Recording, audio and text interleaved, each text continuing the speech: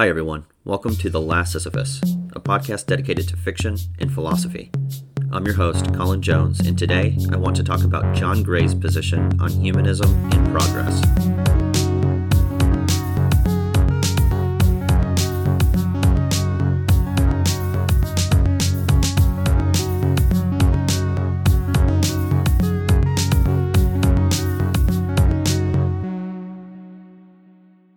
Among the 5 books I am currently reading, John Gray's Straw Dogs has taken me by pleasant surprise.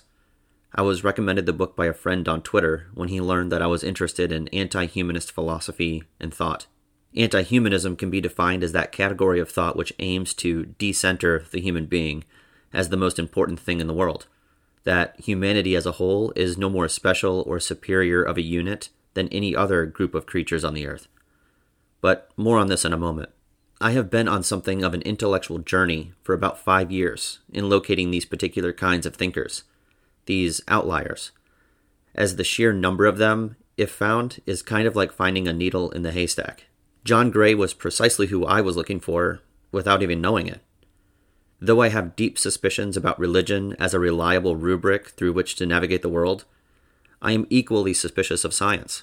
Religion and science cannot help but place humanity at the absolute center of what they attempt to do. Religion, for example, has a propensity for giving human beings the hope of another life outside of this one, oftentimes justifying not-so-great living conditions in this life. This has been the ethos of certain religions for thousands of years. This is beautifully drawn out in Jesus' statement that the, quote, meek will inherit the earth, which can be found in Matthew chapter 5, verse 5. But science does something similar, only in the form of humanism, the belief that human beings not only have the potential, but have the responsibility to make this planet better for anything and everything on it. This, again, is shared by religion. Another way humanism manifests is through the ideological position of progress. Gray rejects the so-called solutions that religion and science offer. While religion has the primary mechanism with which humans have garnered an attitude of self-centeredness, and perhaps narcissism, science has also betrayed its own discoveries in an effort to reinstall a religious-like worldview in the lives of so-called secularists. Charles Darwin is just one example of someone who established the naturalist reality of our world.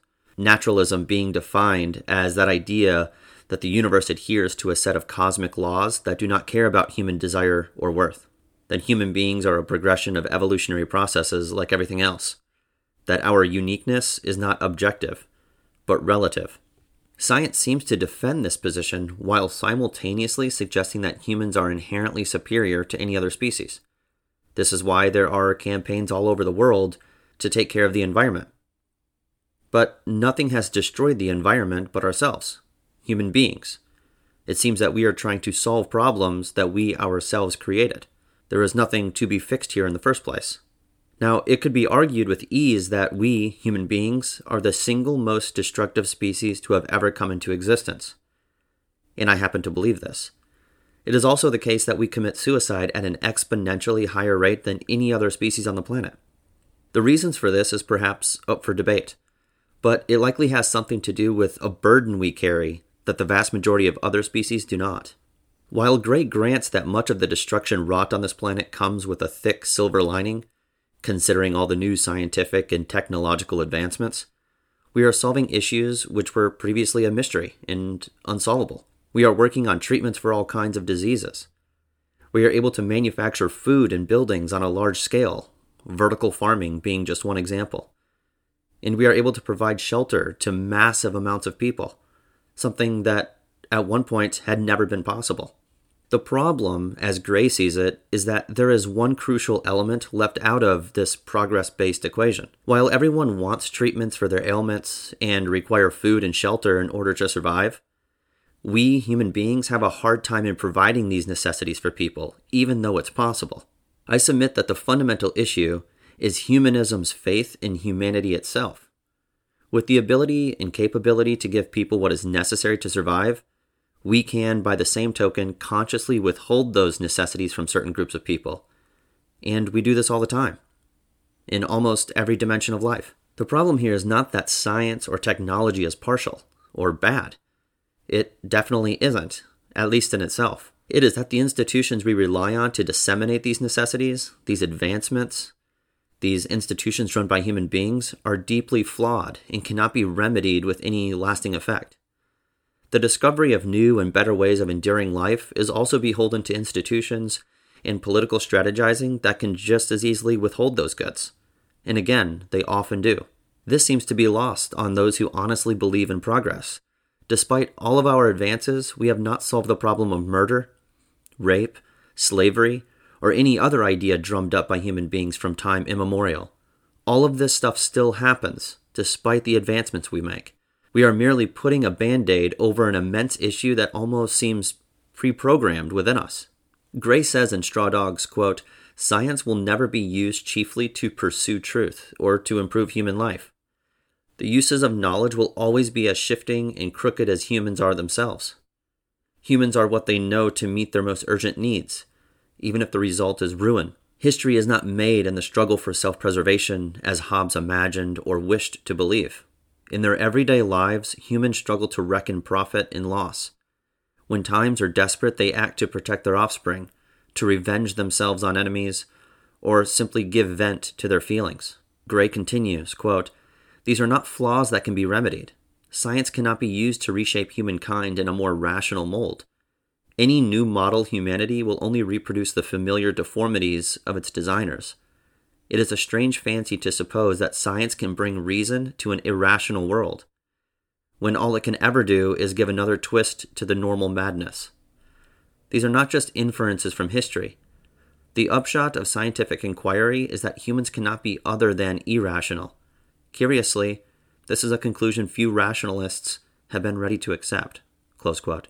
That's a lot to take in. And I do not mean to cast an infinite shadow of fatalism here, but it is worth shucking off the illusions we are told by political parties and campaigns about the nature of the world, that it is something that we can make into some kind of utopia. Science and technology are great. I take advantage of the benefits of both on a daily basis, but I am well aware that they are not good enough in themselves. Human beings seem to have an inherent proclivity for destruction, for ruin, and for dishonesty. This is precisely why people have problems with pharmaceutical companies, to take just one example. It is not that the medications they produce are bad, at least not most of the time, but that the gatekeepers, the human beings in charge, make it a very ugly industry through profit and exploitations of other human beings. One would have no problem extending these concerns to weapons and war. To give another example, it turns out that yes, human beings are responsible for violence enacted with weapons. But one must ask why weapons are necessary to invent and develop in the first place. It is not to solve any solution other than the protection from other human individuals. It is we who seem to be the problem. It is we who require weapons in defense. Gray notes, quote, "Wars have been fought and tyrannies established, cultures have been ravaged and peoples exterminated in the service of these abstractions."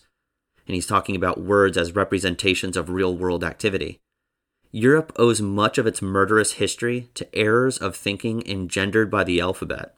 Close quote. I would go a step further in suggesting that the drama of human history can be summed up in a disagreement over letters arranged a certain way. In other words, wars are fought primarily over a difference of ideas.